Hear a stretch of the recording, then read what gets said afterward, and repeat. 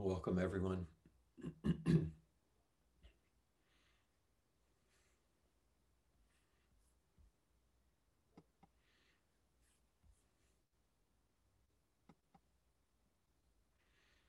We'll begin our sitting. One of the things that some of you might be unaware of, excuse me, um, because so many of you are from other settings and would not have been in the Zendo in Austin at Apamata in the past. And for many, many years, when we held this inquiry time, um, we would sit for 15 minutes together, and then I might offer a reflection for about the same amount of time, about 15 minutes. And then people would come forward.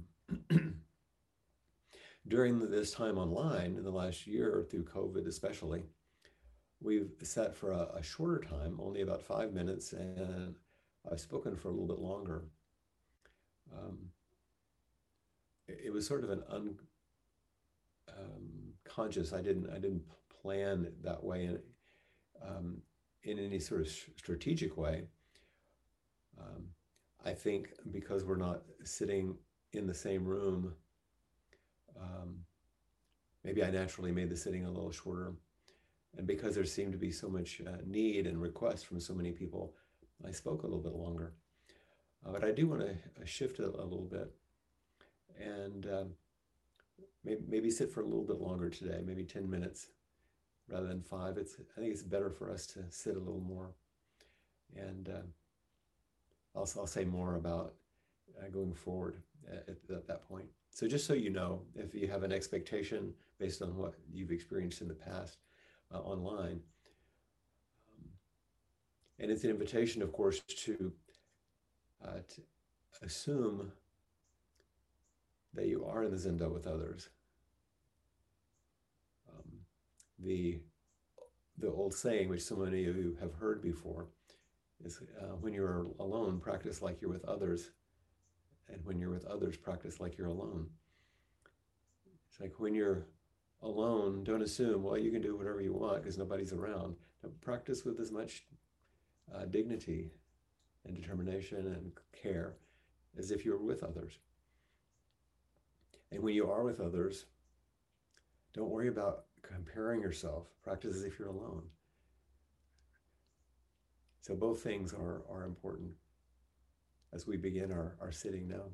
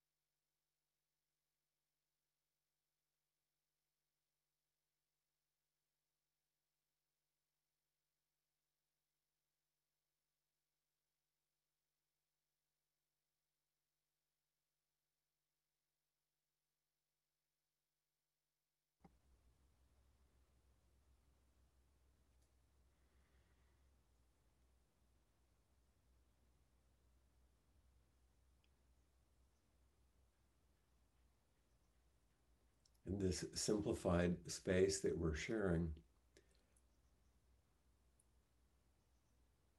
if you allow your attention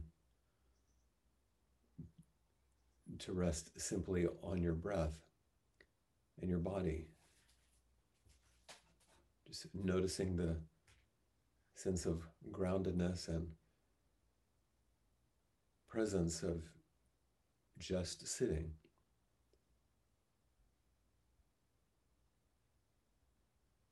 The rhythm of inhaling and exhaling.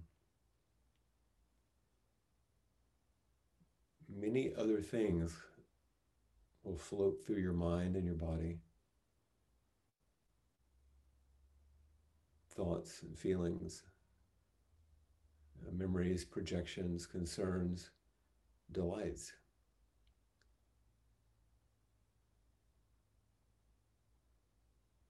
Continue to offer your attention to your breath and your body, even as these things move through this simplified space.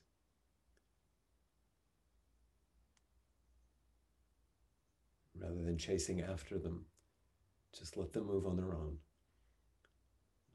Not trying to stop them, not trying to engage them. Just sitting, becoming the space in which they move by just being your body, being your breath.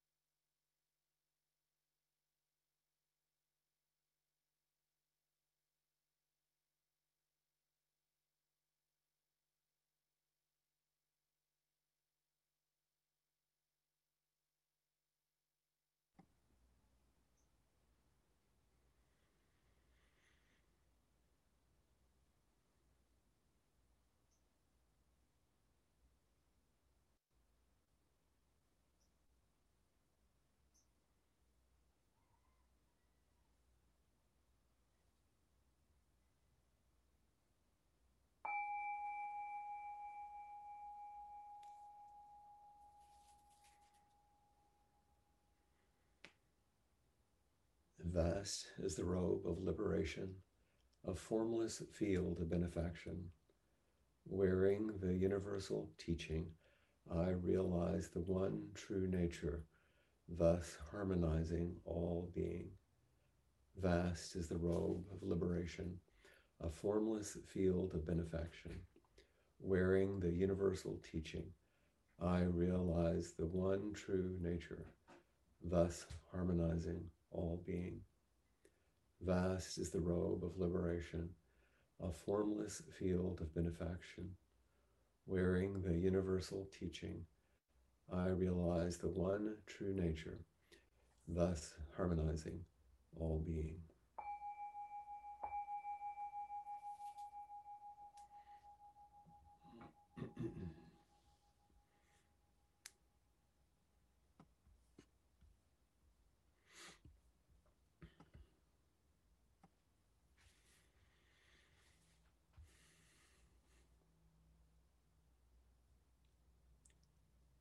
It's a lovely thing and a radical thing, actually, to be able to sit together.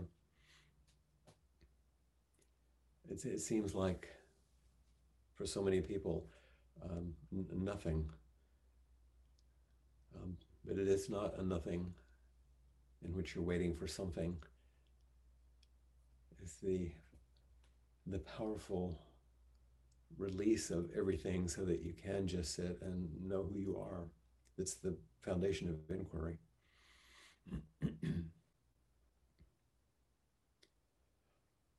As many of you know, we're moving, I certainly, and Peg and I are moving through the final month towards when I'll travel to Chicago for the final week of ceremonies that support this process of Dharma transmission, which is a wonderful and powerful and mysterious thing. Hopefully, that will be allowed to happen.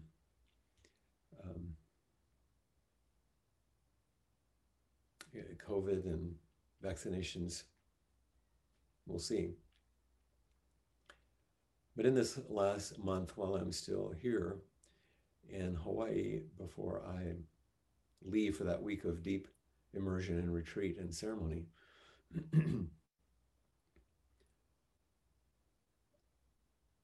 we are, as always, practicing as a dedicated path through uncertain times and uneven territory. This is always true, but right now I'm reminded of this dedicated path because of the ceremonial way in which I'm moving through these weeks. We're reminded of uncertain times because of what's moving around us in this very uneven and unpredictable territory. And because that is the path of practice always, and because it's a deepening path during this time, what I'd like to do over these weeks before I leave is speak about one of my important teachers each week, but not a way of talking about the person or about my own spiritual history. Those things will come up. But it's what unfolds between, which is inquiry, because that's what happens here. What unfolds between is where the real liberating intimacy, as Peter Hirschach calls it, that's where freedom actually emerges, not inside a person, but between. So I'd like to just walk with some of my ancestors through these last weeks and have you walk with us on this dedicated path through uncertain times and uneven territory. Dogen Zenji, some of you know this name, a 13th century Japanese monk who brought these practices from China to Japan, and whose lineage I've been ordained in and am in joining, same lineage that Peg is in and our teachers. When Dogen wrote his own vow, these are just a few of the words in it. This is just a couple of sentences. It's old-fashioned language, but just listen to the poetry of it. He's talking about bodhisattvas, about those of us dedicated to this path. He says, may they,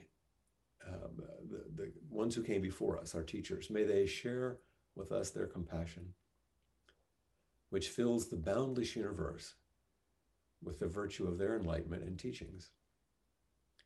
Buddhas and ancestors of old are as we. We in the future shall be Buddhas and ancestors. Revering Buddhas and ancestors, we are one Buddha and one ancestor. Awakening Bodhi mind, we are one Bodhi mind. Because they extend their compassion to us freely and without limit, we're able to attain Buddhahood and let go of the attainment. It's such a beautiful piece, I think, that everyone who's come before us, whether it's someone that you would think of as a Buddhist practitioner, but it includes my great-grandmother Callahan and my grandfather Perry and my English teacher from high school, and on and on. May they all share with us their compassion, which fills the boundless universe with the virtue of their enlightenment and teachings. And you all have these people. And then that beautiful line, Buddhas and ancestors of old are as we. They're just like us. And we in the future shall be Buddhas and ancestors. Now that sounds a little elevated, but really it means everyone who follows us will rest on and be informed by and nourished by and encouraged by who we become and who we are. And when we revere Buddhas and ancestors, we pay attention to those who have come before us, we join them. This is some of what the ceremony is about, but it doesn't have to be ceremonialized. This is true. We're joining this dedicated path. And because they extend their compassion to us freely and without limit, we're able to attain, wake up with them, and then let go of the attainment. It has nothing to do with attainment. It has to do with releasing everything's and just being that compassion and that wisdom, which is what we chant at the end. So today, having given you that sort of orientation to the way I'm thinking these days and how I would like to walk through these times, I want to reflect on my primary ordination teacher today, Blanche Hartman, and use one of her teachings as an invitation for you to reflect on your life and your practice for our inquiry today. And if you have her little book, if you have ever seen it, called Seeds for a Boundless Life, there are the very short pieces of some of her talks and teachings. And one of them is called Living a Life of Vow. Living a Life of Vow.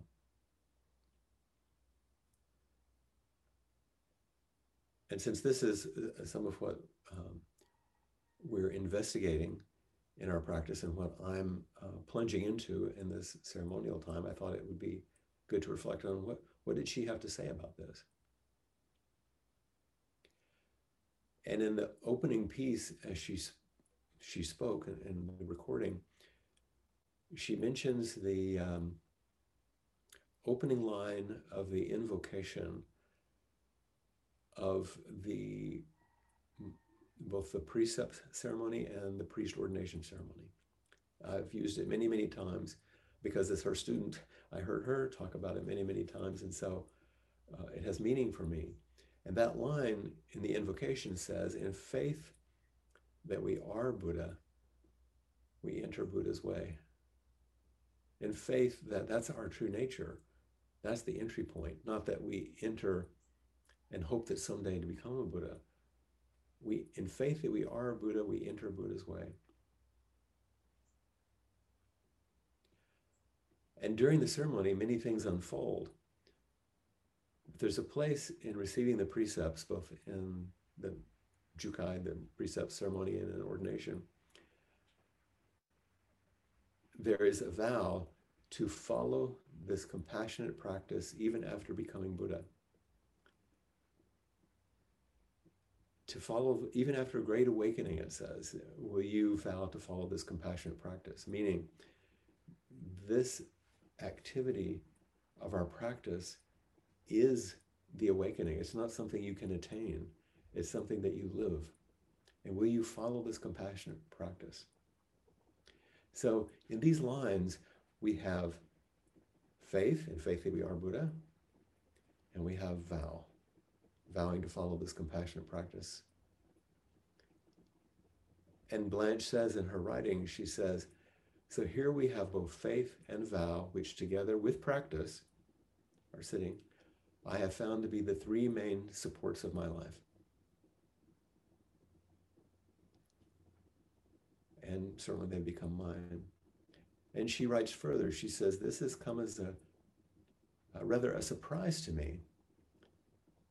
And then she goes on to talk about how she majored in college in chemistry and probability theory, so she's a scientist. And she said, I thought of myself as a very practical person, more inspired by logic and reason than by faith and devotion.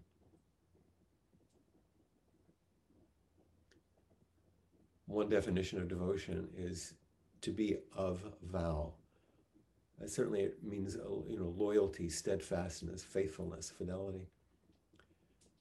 And then she says, but I've come to realize that the people in my life who really inspired me and encouraged me were people of deep faith and devotion. And those qualities have been contagious. And certainly the faith and devotion that I experienced in being with her, I caught. It was very contagious. And offering herself in the world with whatever qualities of compassion and wisdom and care that you bring. Each person is different. Those are the gifts which help others continue and follow on this path. They inspire and encourage other people. She goes on in just this brief talk. She says, as stated in the invocation above, the one I mentioned, the faith I am speaking of is not faith in something external. You don't have faith in something over there. It is the faith that, and then she quotes, all beings have the wisdom and compassion of the awakened ones, but because of their attachments and delusions, they don't realize it. This is a statement that Shakyamuni Buddha made on the morning of his awakening. All beings have the wisdom and compassion of the awakened ones, but because of their attachments and delusions, they don't realize it. It's a radical, radical faith in basic goodness, the wholeness of all beings. And this two sides of this equation, in a way, you've heard probably the very well-known statement, which Blanche quotes as something that he heard him say in the first lecture she attended 50 some odd years ago, when he said, Suzuki Roshi said to his students, you're perfect just like you are. And you could use a little improvement, stating both,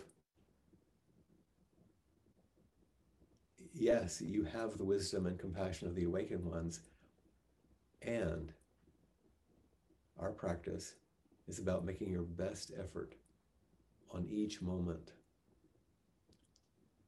knowing that there are delusions and attachments which prevent us from knowing and feeling and expressing and living that truth. So even though we're already complete,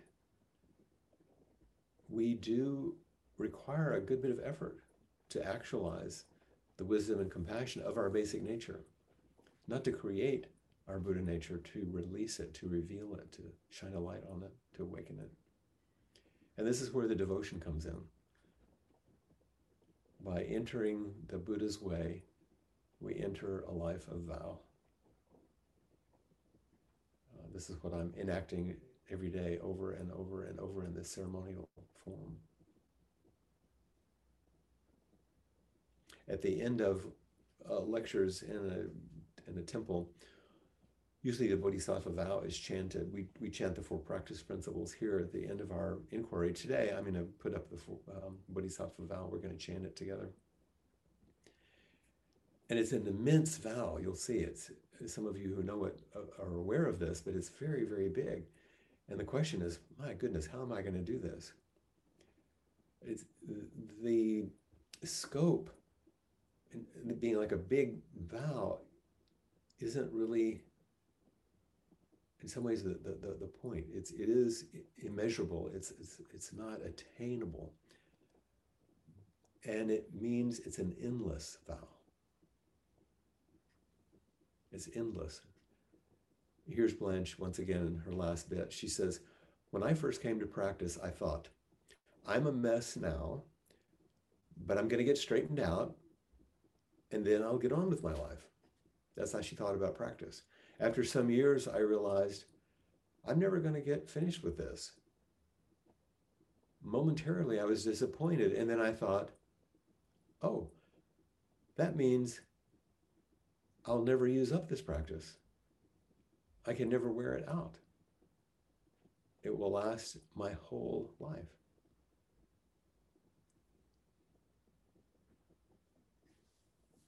And certainly my experience is that it has become my whole life. I came to practice because I thought I was a mess and I would get straightened out too. And well,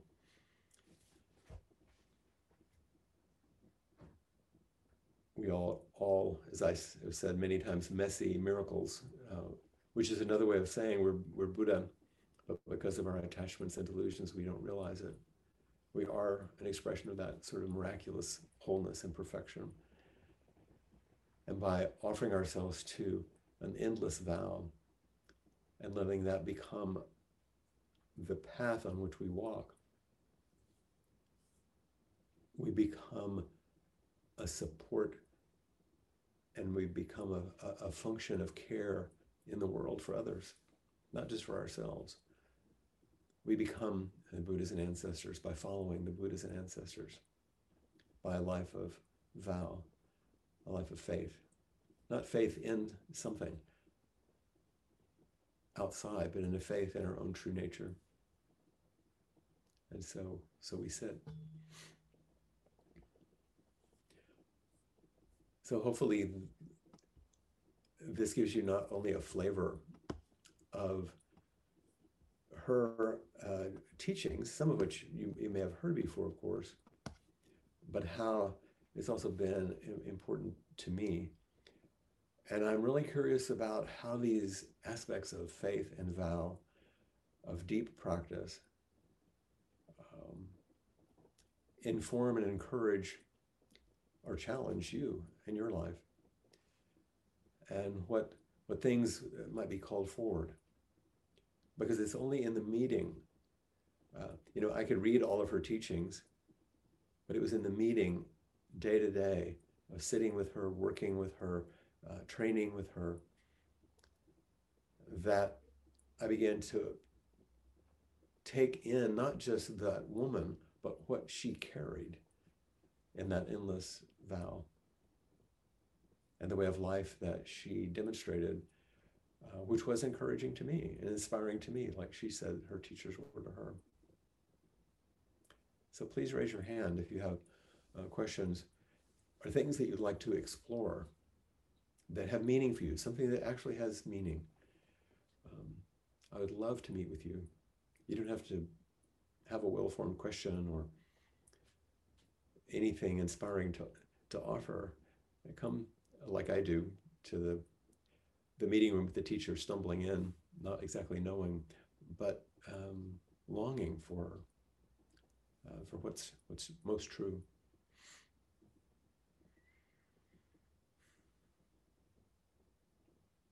You're on. All right. Hi, I've missed you all. So it's so wonderful to have the gallery view and to sit with everybody and just see all of the faces was really nice.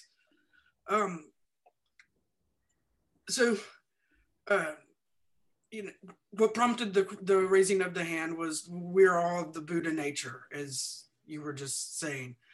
And I feel like I'm remembering like love brings up everything that's not itself. And so like if I am brute in nature, that even just that thought brings up everything that's not to me. Mhm. And how would you know? How would you witness? How are you aware of those things that you're calling not Buddha nature? I guess some part is witnessing and making judgments and having a bit of knowing, like, and certainty. Well, there is an awareness that witnesses it all, aside, including the judgment, including the, I mean, there's just basic awareness, which is right there and immediate. I guess that was the part that was even just enjoying seeing everybody's faces, like just being able to hold all of that and bring it in. And as you do that, all those things about I'm not like that, or what do they think of me, or am I, a million things that can come up in people's minds. And that's why I was encouraging people to notice that those things move through, but not identify with them. Instead, watch them and come back to the body and the breath. Is doing that over time, again and again and again and again, helps us begin to realize those things are very impermanent. And that what you're resting in is this body and this breath, this basic awareness. And you're less identified with, less blended with things that arise. And so, like right now, what I'm feeling is very nervous. Uh-huh. Like, I'm just talking to my friends. And so why is there all this shakiness? Well, intimacy is powerful. Oh yeah, right. And love is very strong. And there hadn't been a lot of that for me here lately. So yeah.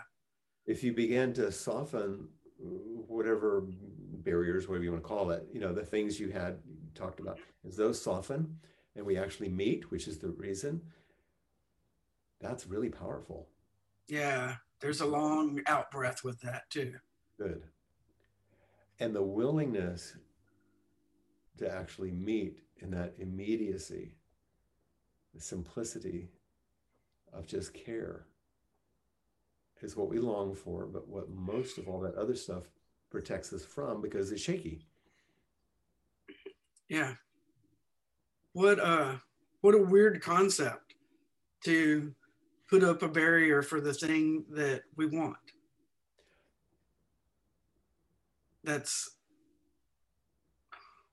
And I think if I'm not speaking out of turn, you correct me because you're the authority on this. Because both of us grew up in pretty traditional, I would say almost fundamentalist kind of backgrounds religiously, in which the natural human longing was put way out there. Yeah. And later, somebody else, some other time, and there's a reason, I'm not judging, I'm just saying that's one model. And then mostly what we looked at is the barriers we call sin. The idea wasn't that your basic essence was goodness. Mm-hmm. And then when we met and you saw the enactment of what I've been talking about today, what happened? My life turned on a dime. What was the physical sensation? What happened in your body and what happened in your heart and your mind? Like that day at the wedding that I was okay. I broke open. I mean, it was a shattering of a way that I had attempted to stop any kind of spiritual engagement at all. I considered that a dangerous thing, and I still can. There's a part of me that still considers it a dangerous thing. Okay. And when you said faith, I went faith. Oh, trigger word. Fuck! Right. Don't tell me to be blessed, or I'm out of here. And the reason I'm asking you to describe it in our conversation is because that big distance that you were taught, yeah, suddenly went, boom. Yeah. Oh, there's no distance, and that's shocking. Yeah. It's why people are afraid to raise their hand and come forward. Yeah. And in that, you were just minding your own business, trying to be a photographer. Right. I didn't come with seeking mind. I fell in love with the process. Because it was irresistible. Right. It snuck in. Yeah. through a lens. That's Which right. is an intimate place that, you know, you remember every photograph you've taken. You know, there's something, It there's takes something. you. It's imprinted on the sensor in there. Yeah. Yeah. Yeah.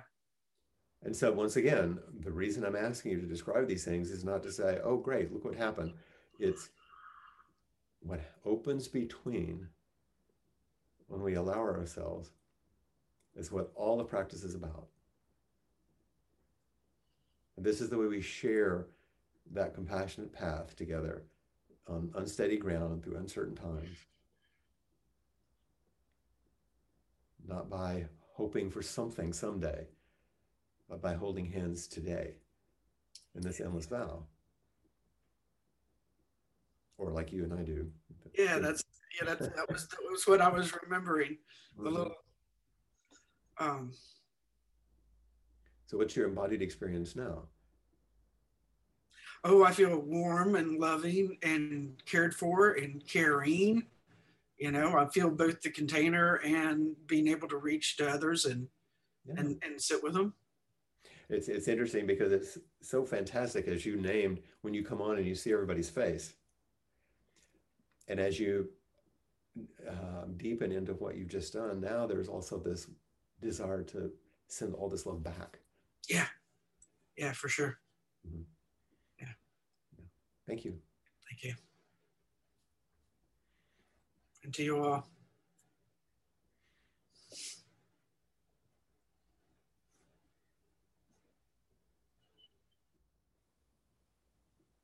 We have Peg. Oh, good, my buddy in this process. Yeah.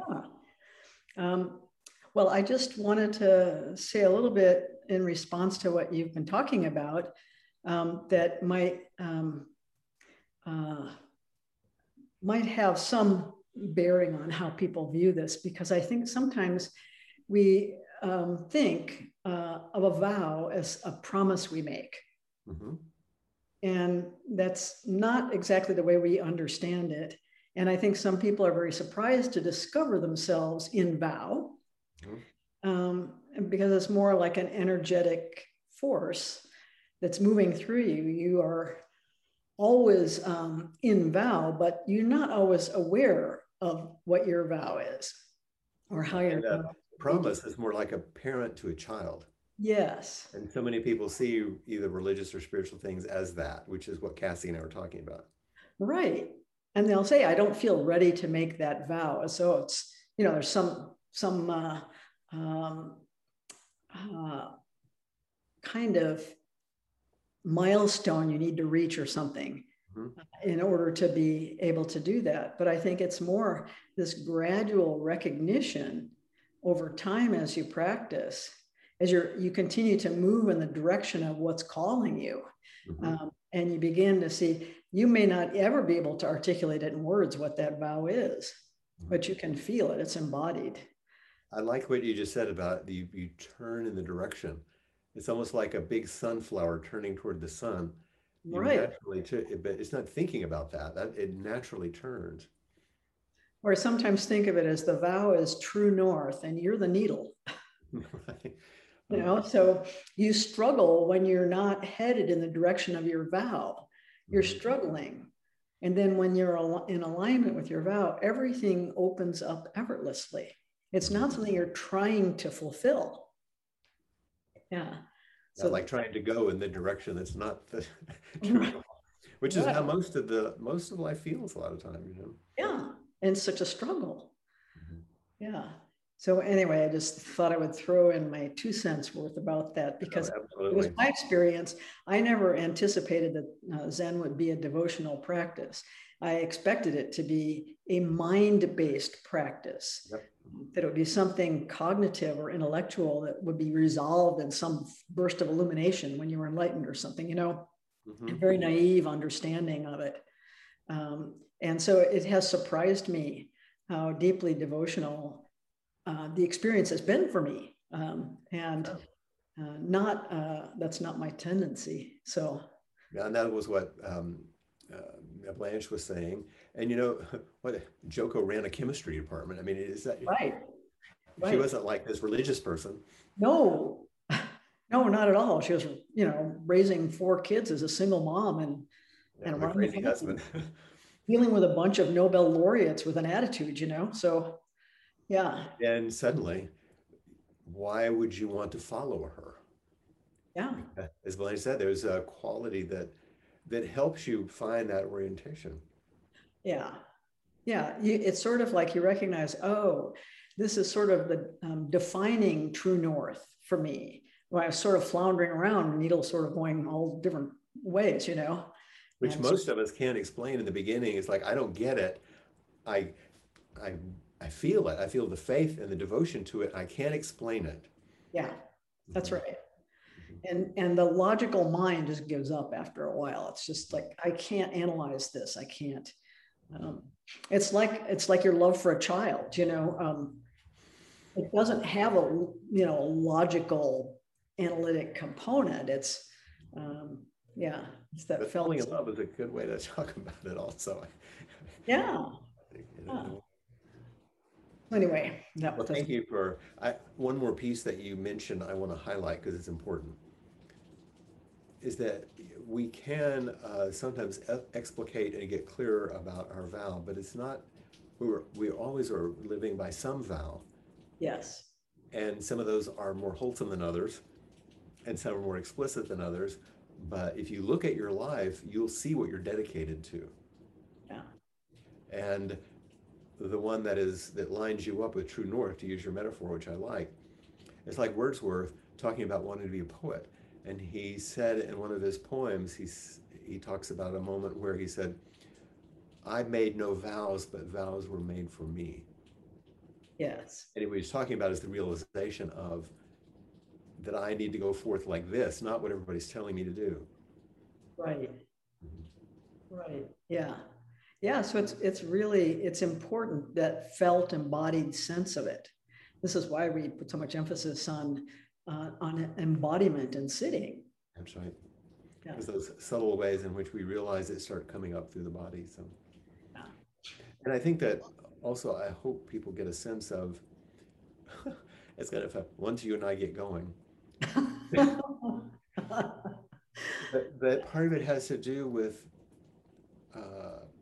the care and the way in which we recognize something in each other, that, oh, here's a friend that I can walk with. Here's a friend that will be with me. Here's a friend that I can feel a devotion with and to, and will help me understand faith. Yeah. And those spiritual friends are, like we talked about in the last few weeks, so important. Or someone who will take an elbow when we stumble, right? Exactly. Exactly. Thank you so much. You are welcome.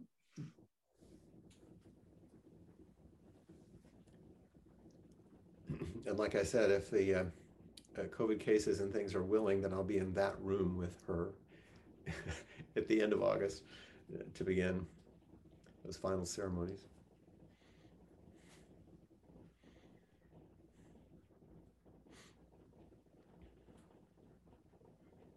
Don't let us get in your way. Please come forward.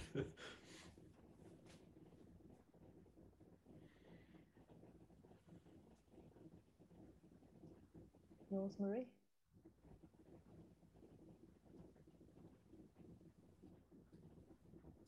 Hi, Flint. Can I ask you a question first thing? Of course. Say your name. Rosemary. So some people will say Rosemary, and some people say Rosemarie. True, and sometimes the way that they say Rosemarie sounds like Rosemary also. Yeah. So, yes, it's the Italian way. Okay. Okay. So, when you in the beginning, you talked about what happens between the teacher and the student. I just got very emotional. I wanted to share that. And yeah, it's just probably that aspect of all of this work is all of the in-betweens, all of the connections, all of the sharing and the back and the forth and the raising the hand and I think for me, as most of you know, I'm pretty much a beginner. It's been so nourishing. And I think that's what is the closest thing to a vow that has, it's just there and it's kept me going and kept me engaged. So yeah, I just wanted to share that. And following up on what Peg said,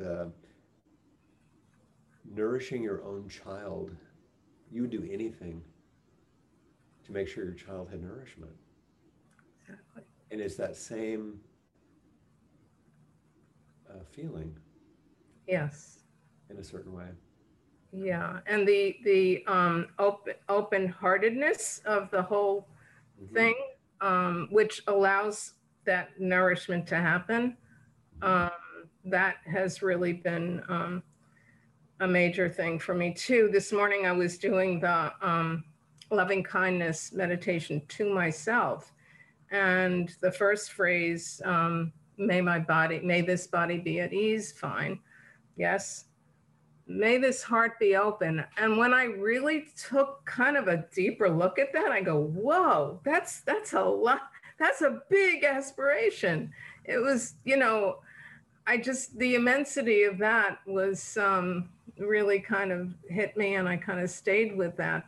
And that's what I feel community is so helpful with, because you can't have that open a heart and with everything that's going to hit it and come to it. And here's another piece of it. Just where did you do your psychotherapy training? Psychoanalytic Institute in Manhattan. Right. A very esteemed place with wonderful people and very, very solid stuff. Imagine a consultation, a clinical case study group at the end saying, together, may your body be at ease, may your heart be open, may your mind be boundless, may you awaken. It's everything that all those techniques are actually designed to do. It's just the practice cuts to the chase. Yeah. It's not that there's something wrong with the psychotherapy. Is very useful. I've spent my life doing many of those things as well. And they're very, very useful techniques and a good path. But the sense of opening one's heart and removing the barriers so that your body can be healthy and at ease, and so you can be in relationships that function well together. It's all about love anyway. Yeah, I would have to say the training was a little lacking in those aspects. But that's what's behind it. That's what I'm saying. Absolutely. I agree. It's a complicated version of, and so when you meet the practice, it sort of hits you because it bypasses everything else. And you realize, oh, this is what I've been looking for all along. Yeah, absolutely. Yeah. So thank you. Thanks. When you said your name again, then I suddenly had images I didn't have before. Italian, Catholic, Mary with a rose, Rosemary. Oh, okay. Now I have a whole new image. And unmuted. Okay. Oh, okay. Hi. Hi. I couldn't not raise my hand, I guess, is what the truth is. And I think come up. it's just like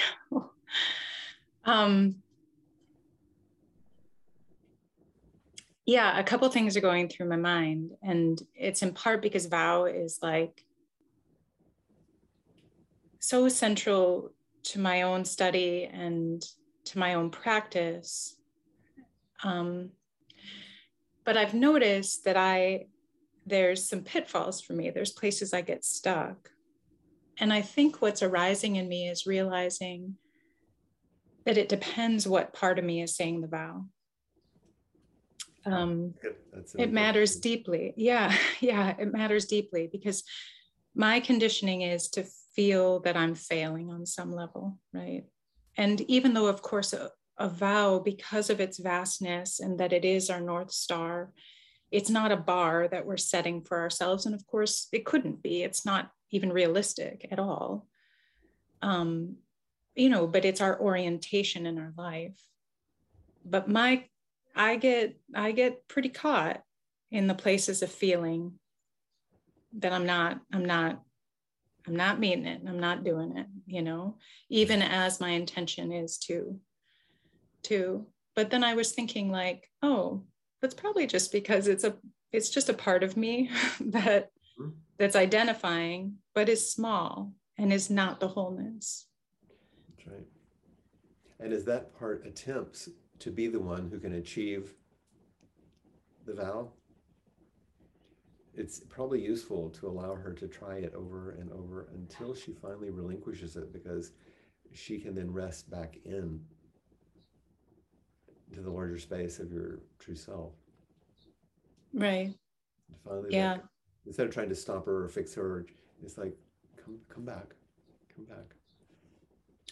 It won't surprise you, Flint, but the part that's triggered so often for me is in parenting. It's feeling that wall of like, you mean the hardest job in the world? Right. Can have, the deepest intentions of that open heart and of being present and caring and wholehearted and all of it. And yeah. But it's kind of a lovely realization that I can rest that part that wants to do it perfectly, that wants to somehow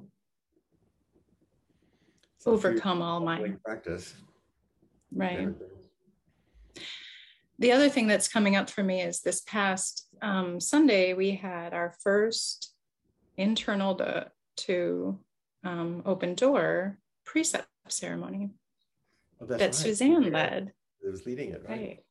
Right. So hearing you talk about the ceremony and quoting from it was very like, oh.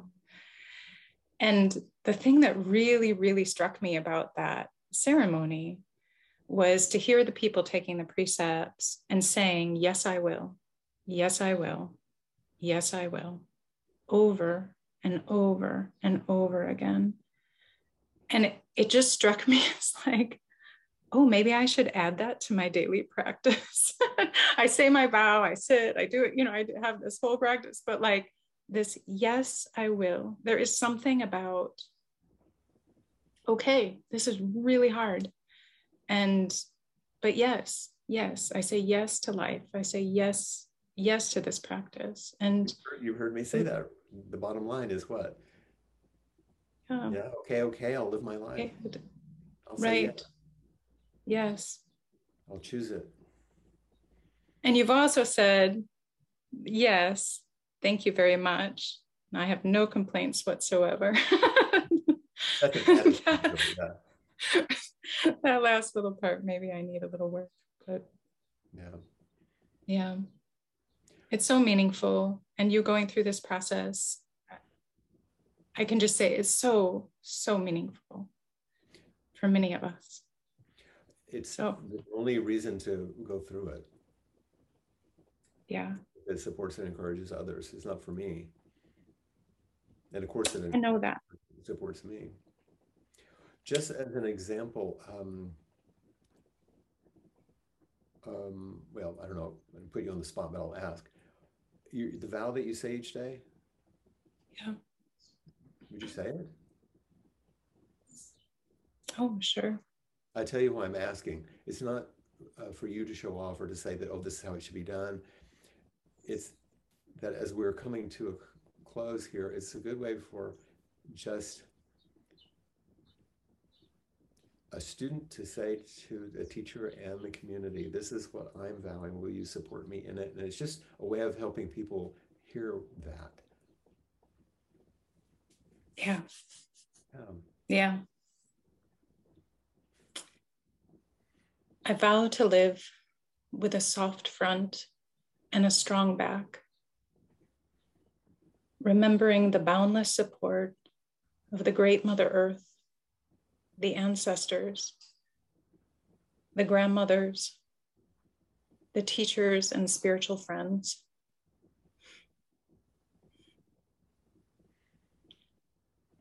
So that I may live with a heart that is open and courageous enough to attend to my own suffering,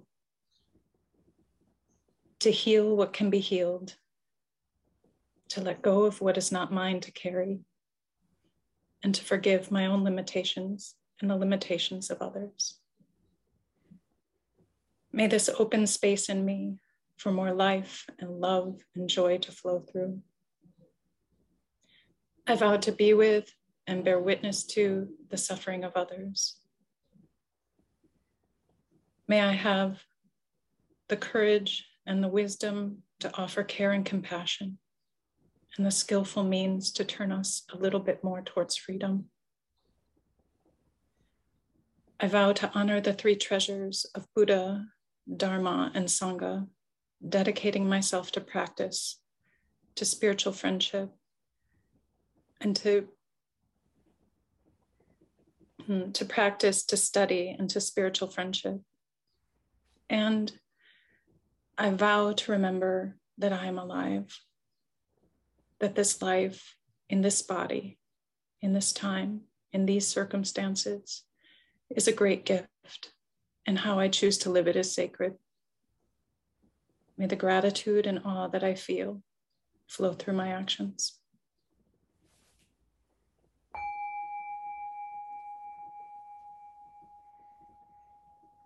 and thank you for that offering. Thank you for being my teacher.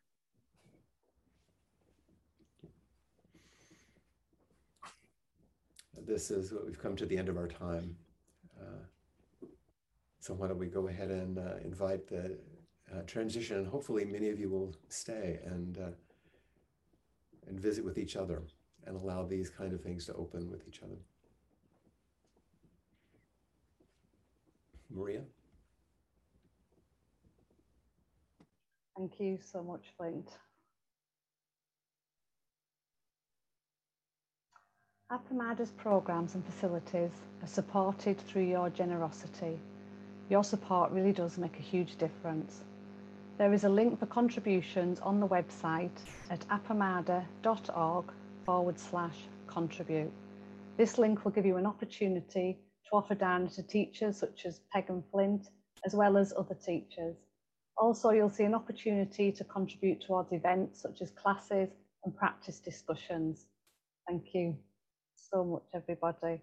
And we now move on to the next part of our morning, afternoon, or evening, wherever you are in the world, where we continue to meet and share on the virtual porch. So please join myself and others if you are able to, and I'll see you shortly. And please take a couple of minutes break if you wish to.